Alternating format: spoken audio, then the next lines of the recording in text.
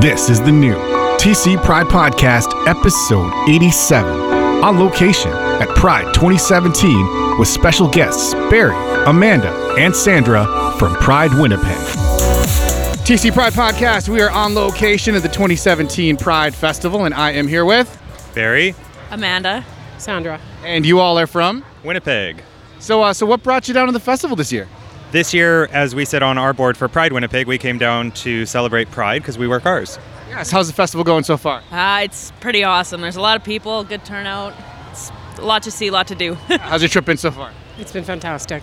So we were talking before we started recording, and you were saying Winnipeg Pride's a little bit, the Prides in Canada are a little bit different than ours. Yeah, they are a little bit different. One thing we did this year was we actually did the rapid testing for the first time ever. How long have you each been involved with your own festival? I've been there for just about 4 years now. And what do you do with your organization? I'm the Safety and Accessibility Director. And what's all involved with that? So I oversee all of the security, the first aid. So basically anything goes wrong, then I'm here to deal with it. Yeah, and what about the accessibility part? Well, this year we had ASL, American Sign Language, all year, sorry. So all of our events, it's looking into getting, accessible washrooms available and making sure everything's spaced out properly. It's a lot going on. And what was your role in the organization again? I'm the volunteer director, but it's a team job. We all work really hard at getting the volunteers together. Awesome. So how many volunteers are involved in yours? I know we got like 400 or 500, so we got a huge amount. How many are involved in pulling off your Pride? In my database, there's 300 active volunteers. I think this year about 160, 175. So our entire Pride Winnipeg board of directors is a completely 100% volunteer run. So there's a group of about 38 of us as far as board directors, coordinators, and managers that pull for the entire year, work together to successfully pull off our parade, our rally, our festival in its entirety. And we also this year had our 30th anniversary. So it was definitely a huge milestone for us. We had the ability to have our parade down our main street on Portage Avenue, which is something that normally our Santa Claus parade is the only thing that gets to the ability to go down there. So it was a lot of different things, and our Pride is definitely on a scale. Ours is a lot smaller than Twin Cities Pride, but definitely we love coming down here because we get different ideas on how we can improve our Pride by seeing different things, especially some of the American Prides. So it's Manitoba is the, what do we call them up there again? Provinces. So Manitoba is the province, you said. So Manitoba actually has a few festivals now, right? Yeah, so over the last couple of years, we've actually seen there's Thompson Pride, Brandon Pride, Portage La Prairie Pride, Steinbach Pride, and now this year, Flin Flon, Manitoba is actually going to do their very first ever Pride as well.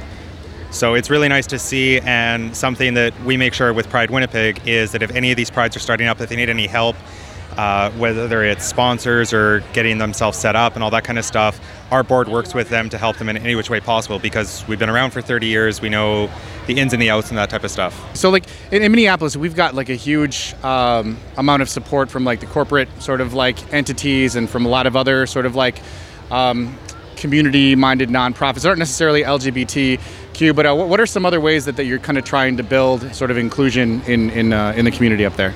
So this year for inclusion, we've actually been having community consults with different community partners throughout the year, and we're going to continue working with that to make Pride more inclusive. Something we didn't realize sitting on the board is not everybody felt that Pride was for them. So we said, well, how can we make sure that Pride is right for you? So we've been doing these community groups, and we actually have another one in July when we come back, and throughout the fall and the winter to really build with all those other groups so that everybody understands. So for the last 30 years, the L and the G has been really well represented, and it's the rest, so the BTTQ, that needs to get to that same level as we are. So speaking of inclusion, right, so a big part of what you're doing is for like accessibility, right, is working towards accessibility for different groups of individuals. What are some ways that you're working towards inclusion in your organization right now? Well, as Amanda was saying, having paths available for wheelchairs, making sure wheelchair rentals are there, having ASL at all of our events. We need to work with, say, our CNIB, the Canadian National Institute for the Blind, to see how we can make our festival more accessible for people who have issues with vision, who are legally blind. So that'll be something that we'll be looking forward to working on as well. So you know what I just realized? So like in America, we have the American Disabilities Act, right? So what kind of laws in Canada are there that are Are the laws different up there? Do they help with inclusion, or? There's not really a law. It's more each organization works with different groups to see what we can do. For ASL, we've been doing ASL for probably the last 4 or 5 years, but something we did this year was made sure ASL was at all of our events, and we actually reached out to all of our community sponsors that were doing community events and asked them, are you going to have ASL? Is your space wheelchair acceptable? Or is there going to be, do you have full accessibility? And we've actually made sure, so after sitting down with a couple of the accessibility groups, that even our posters let everybody know what accessibility is going to be at that event. So something we would have never thought of, but after meeting with these different people, we've understood, you know what, we have to have those different things, because some people will look at a poster and say, okay, is it for visually impaired? Is it for the hearing impaired? Anything like that. And we try to make sure that everybody goes to these events knowing exactly if they would be able to get in, if there's any accessibility issues. And we also let people know, Amanda took care of this year with safety and accessibility both, was she actually had ASL interpreters walking the actual festival. So if somebody needed to talk to somebody, or if somebody didn't quite understand what was going on or something like that, we actually had ASL shirts printed. So we had 4 or 5 interpreters walking the entire site for the weekend. That's an awesome idea. That's a really awesome idea. That was your idea? So what are some, so they're volunteers, a lot of them, right? The ASL, they're all like volunteers? We actually pay them, but next year we're looking into getting some of the local colleges to see if they would want to do like an honorarium kind of deal, so that they can get their practice in, and then see what we can do about that. And so down here, the community's really been working towards a lot of inclusion with the sports community. So, and you said that you've got some sports teams in your area that have helped you out quite a bit. We do. Our local football team in the CFL is the Winnipeg Blue Bombers. I can't remember the name of the league that they're in, but the younger team is the Winnipeg Rifles. 10 days before Pride Festival, I received a phone call from someone on their board asking us if we needed help. And sure. And he said, well, we'll have between 20 and 40 guys who are signing new to the team. Part of their commitment to the Winnipeg Rifles is community service. So they said, how can we help? So they came to help tear down. So Sunday night at 7:30, we had 20 young men and the coach and the board member. They came down and they had us torn down in 2 hours. Usually... Yeah, we were talking to Barry a little before we started recording. Why is it such a mad dash to get everything torn down? There's a Kids Fest that starts on Monday, and we share the site. We have to be off site by 10 a.m. Monday morning. So a lot of times, like, we're running until midnight. Our drivers are taking things and running until 4 in the morning, and then back on site at 8 o'clock to do the final cleanup. And because we have our festival at the Forks, and it's a heritage site or historic site, so it has to be immaculate. We keep it so clean at the end that last year we shop vac. This year we actually got one of those lawnmowers that suck everything up. You shop vac the grass. We shop vac the grass. Yeah, like that's how clean we keep it. And this year we improved on it and got like this big lawnmower sucker thing, I don't know, lawn vacuum. Sorry. And that's the technical term for it. Yeah, and we just we leave the place immaculate. Yeah. That's awesome. We talk about doing our Pride. We talk about it's like building a small city in a couple days and tearing it down in one. You don't even have a whole day to tear it down. No, we have 14 hours. Yeah. Oh, wow. Yeah, you were telling me this before we started recording here too. So I was like, we had to shout out those guys that helped you out. Yeah, the Winnipeg Rifles football team. We thank you. They made me cry. I was beyond words, and I'm not often without words. And you were telling me that your festival is actually working towards making sure you're taking care of the environment, sustainability, that kind of thing as well, right? Yeah, so we actually created a new role this year for an environmental sustainability coordinator. So he worked very closely with us for things like our golf carts were all electric versus gas. He actually worked with Take Pride Winnipeg, which is one of our downtown businesses, and they actually do what's called a portable ashtray. So it's a little pocket ashtray that you can put in your pocket. It's like a little tinfoil cup, a pouch. They're absolutely amazing so that you're not putting your cigarette butts on the ground. So that type of stuff. And then for the first time ever, Pride Winnipeg did composting. We've always done recycling, but this year we actually had, I think in total there was 7 or 8 bins of recycling that left the site and only 1 bin of garbage. So, and then composting alone, we had a composting team that was literally going through the different garbages and pulling out compost and all that type of stuff as well. So it's having Sean and having that role there was just an idea of people in the community have always asked, how is your carbon footprint? What are you doing to make sure that you're leaving as little of a footprint as possible? And we sat down and said, you know what, you're right, we should be looking into this. And we looked into it, and this year Sean and his team did an absolutely amazing job, and Sandra with volunteers, she found the perfect volunteers to go work with Sean so that we had a very clean event. So as far as volunteers go, what are some of the challenges to managing that many people like at a huge festival like that? Well, this is my first year as volunteer director. Oh, wow. So yeah, I was coordinator last year. Coordinator? Volunteer coordinator last year. And now I'm the director. Silly board. We hit a crunch about 3 weeks before the festival that we needed people. And like the people who had been registered, there's reasons, but so we put a call out to the media, and I went from having 127 people in my database to having over 300. Because when you ask Winnipeg for help, Winnipeg steps up. And I had reached a point by a couple days before the festival that it was just, I don't know where to put these people. We have so many people, and we don't want to turn anyone away, and everybody wants to come and volunteer and have fun. And so we just found spaces for people. They tease me because my questions, and you've experienced this, have you eaten? Have you had water?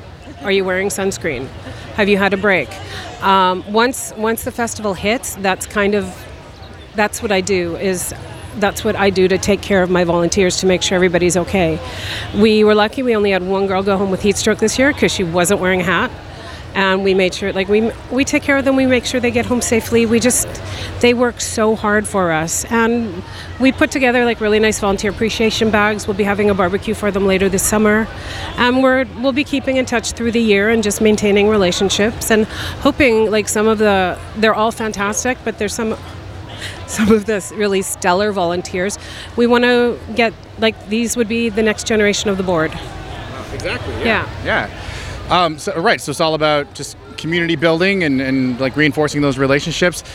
Speaking of which, it's kind of what you guys are doing down here, right? So we had talked before we started recording here about one of your incognito missions here was to kind of quote unquote steal some of our good ideas, just so you know, I'm stealing some ideas from you right now because you guys have some great ideas. So what are some things that you kind of noticed down here that we're doing right, and maybe some things you'd like to implement, or maybe you've been to other prides before too, right? So having the ability over the last couple of years, I think, I've been coming down to TC Pride this will be my 6th year. So there's some major ideas we've taken. One was working with one of the health clinics in Winnipeg. They actually came up with the idea of doing the rapid testing because one of the directors of their organization had actually been down here to TC Pride last year and seen it.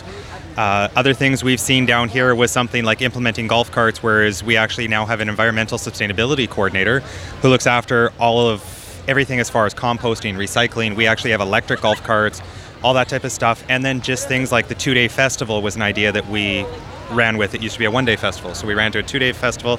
So definitely throughout all the other prides. And then we try to give them ideas too. So Dot here as well, we've been talking on and off for the last couple of years. So she's given us ideas and back and forth. And it's just something we love, being able to come down and get different ideas of something that we would have never thought up in Canada or thought of at Pride in Winnipeg. So cool. What else? So there's gonna be a lot of people listening to this podcast. What else would you like people to know about the community up in Winnipeg? And it's fantastic.